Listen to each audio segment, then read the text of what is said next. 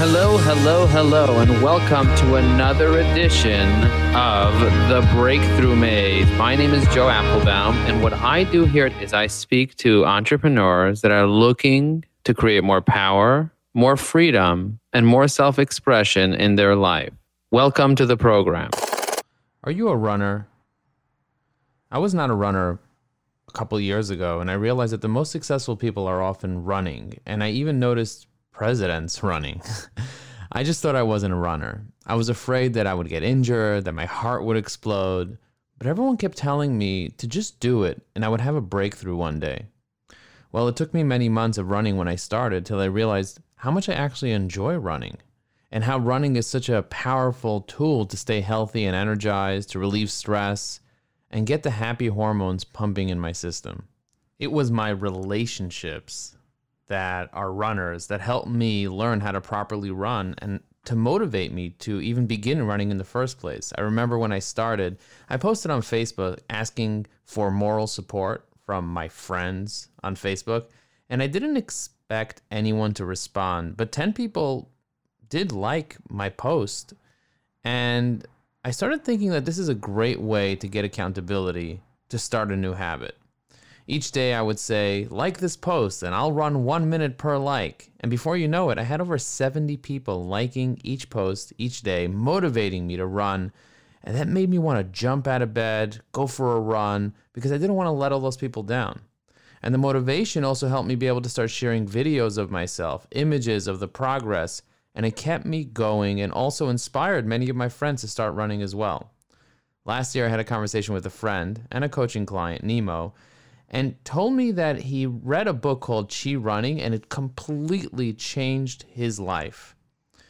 So I decided to interview Danny Dreyer, the author of Chi Running, and it basically incorporates Tai Chi principles into running.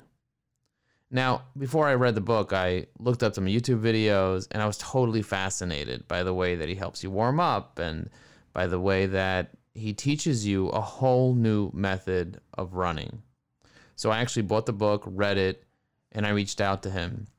You can listen to the full interview on joeapplebaum.com.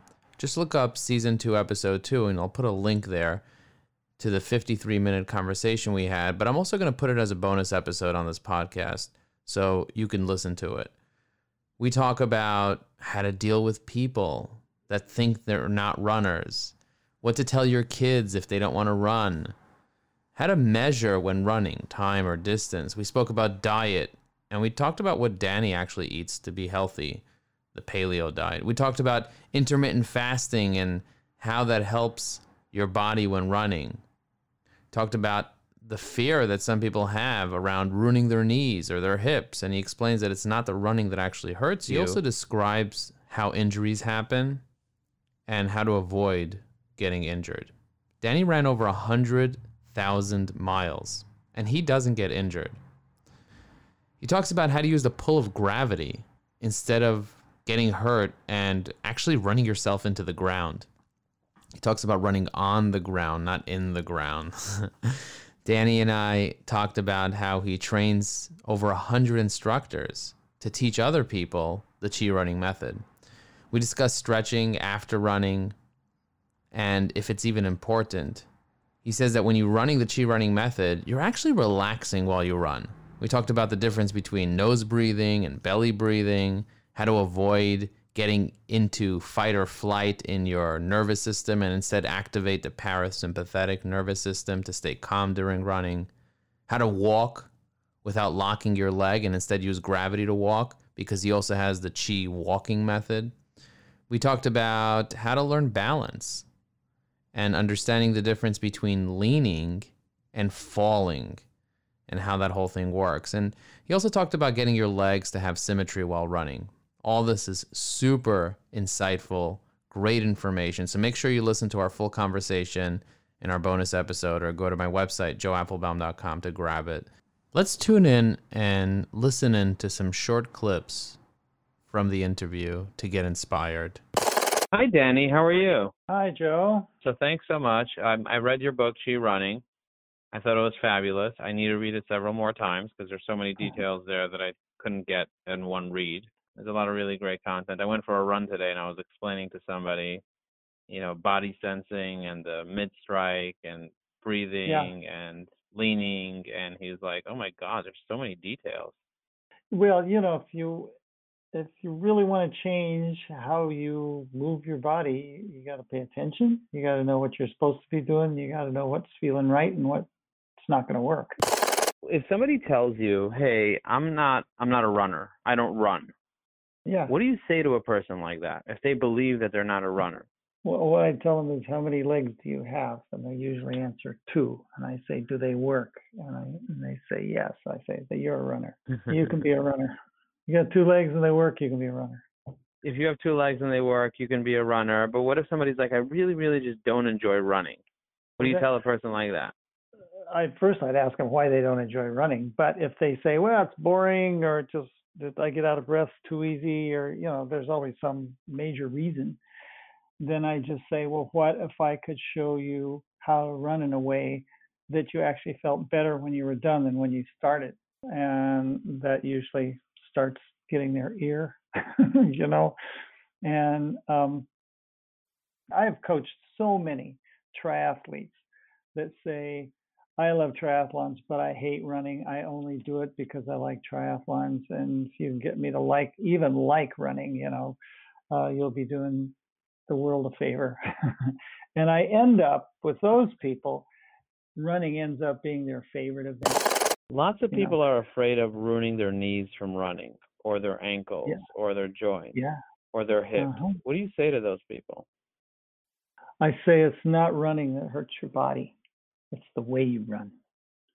So I've been running for, I started in 1971.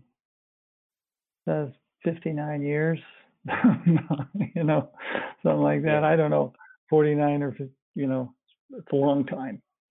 And my knees are fine. My back is fine. My joints are fine. Everything's good. And I've run over 100,000 miles. So that what is different with this picture, it's how I run. And so the people I ran with on Sunday, this really intense trail run, I was twice the age of some of the people in the group, and it's doesn't affect me. It's how I run. It's your relationship to the ground. It's your relationship to how you move your body that determines how much impact you encounter every step you take. So injuries, just so everybody in your podcast knows, injuries only happen one of 2 ways, generally speaking. That's either overexertion or impact. Okay. You're working your muscles too hard, so your muscles get pulled, jerked, yanked. So it's a muscular injury. If you have too much impact, it's a joint injury because you're hitting bones, And so you have to be careful about both of those. You can't work too hard and you can't land too hard. So how do you work your technique to where you're not always pushing yourself around the earth with your legs? And how do you work your technique to where you're not landing very hard at all, but you're running along the surface of the earth, over the surface of the earth, instead of running yourself into the ground, so to speak. In terms of for entrepreneurs, I coach and I mentor and I guide and I speak to a lot of groups of entrepreneurs. How is running helping an entrepreneur? You've helped hundreds of thousands of people run, specifically entrepreneurs, which is a very small percentage of the population. How does that increase their performance? Well, it increases their performance because of what I'm teaching them. It has very little to do with the running. It has to do with the principles you learn from doing Qi running, which I said were based in Tai Chi. Okay, so let's say you're an entrepreneur and you want to come up with a business plan. Okay, well, that principle I just mentioned about gradual progress, you don't just go out and get $2 million in investment and jump into a full-on business. You have to take the time to know your market. You got to take the time to know your competitors. Who are the people you're working with? How do you want to work? It's really thinking that stuff out really thoroughly. But you learn the same thing through Qi running. So I'll give you an example straight across the board. When somebody comes to me and wants to learn, let's say, how to run a marathon, right? Okay, they've never run a marathon before, but they want to run one. It's their bucket list. And I say, okay, well, let's start where we're at. Okay, so we start gradually, and I have them do various skills to get better at their technique. Okay, now those same skills they realize that after a while, what I'm teaching them is how to not only build their own self-confidence for when they can use it during the event, but also the actual technique of responding in the moment to what the requirements are during any given event. And that transfers right over to a business plan or an entrepreneur, because you want to be able to be light on your feet if you're an entrepreneur. You need to adjust all the time, but you need to know your vision so that when you adjust, your adjustment always moves towards that vision. Okay. And you're not making stupid choices, because there are plenty of entrepreneurs that go belly up because they just get too much ego in there. They want to have it happen too fast. They want to command everything. They're a control freak. I mean, just because you're an entrepreneur doesn't mean you're going to be successful.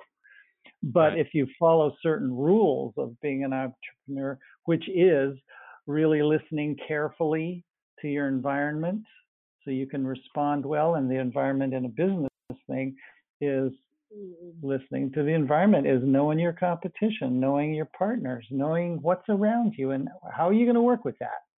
What do you want? And you draw on your vision to realize, well, here's what I want and here's what I won't settle for. You know what I mean? Because I want to be moving forward, not just one step forward and 3 steps back.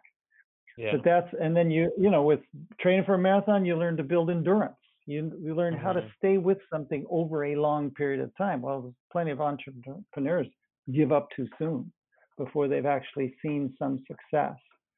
And that ability to just stick with it, stay with the plan, have a vision, come up with a plan, stick with the plan. There's no different in running a marathon, training for a marathon, than it is starting a business. What do you recommend a busy entrepreneur do in terms of time? Do you recommend 20 minutes a day, or is it a certain amount of miles? Like, what do you recommend? I don't recommend miles. If it's the main thing to go for is consistency. Regardless of how much time you have to do it, consistency is important. So I recommend that you run anywhere from 3 to 5 days a week. I don't recommend you run more than 5 days a week, but 3 to 5.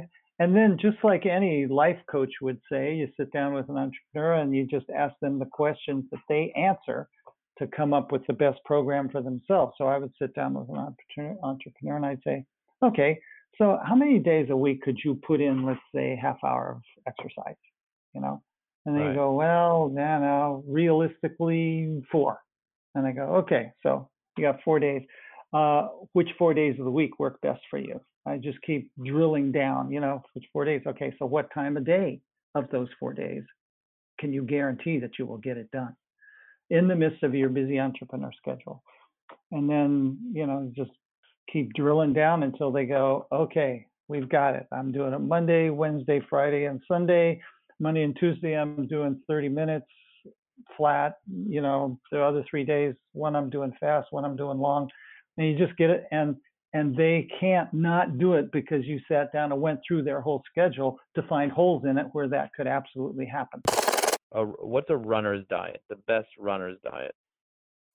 I don't know. I'm on my own kind of diet that I've just kind of settled into, and it's pretty much the paleo diet.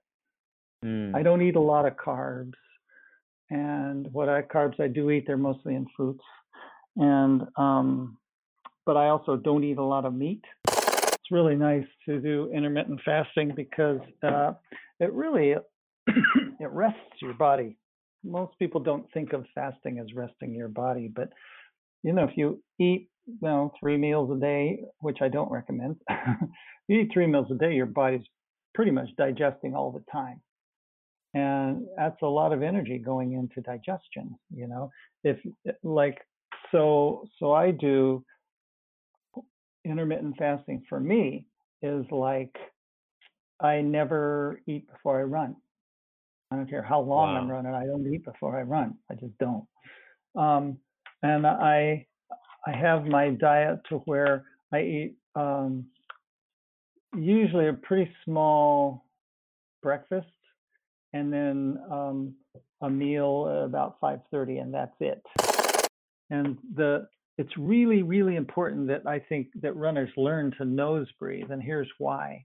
It's because when you nose breathe, it creates a smaller air passage that the air going into your lungs has to pass through. And if you study physics at all, there's a rule called the Venturi effect. When a gas has to go through a very small orifice to go into another chamber, it speeds up when it goes through that narrow thing. You've seen it, in a garden hose. You narrow it down, it squirts farther because there's more pressure coming through. And so when you nose breathe, it increases the velocity of the air entering your lungs, and that forces it further down into where it's more useful, which is the bottom of your lungs. Okay, so that's nose breathing.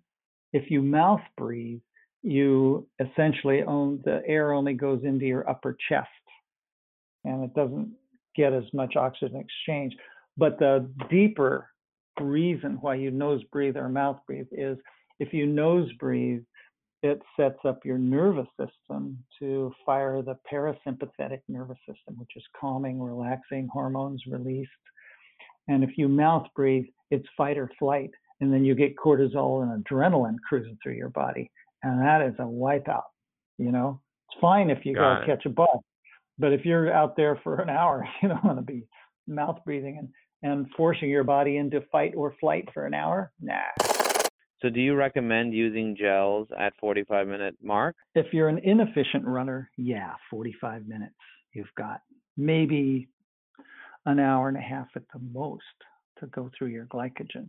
That's if you're not an efficient runner. If you're an efficient runner, you could stretch that glycogen a long way because you're basically not firing many muscles, right? If I'm really relaxing. That's what it is. Got it. If you're using all your muscle power, then it uses up the glycogen. But if you're not using muscle power, no glycogen is being used. Right. It's like going for a walk. You're a Prius. You're recharging on the downhills and you're not even using any gas on the uphills. And so, the only muscles the only muscles you're really using are the muscles, your abdominal muscles, your core muscles, which help you to maintain a forward fall. That's it.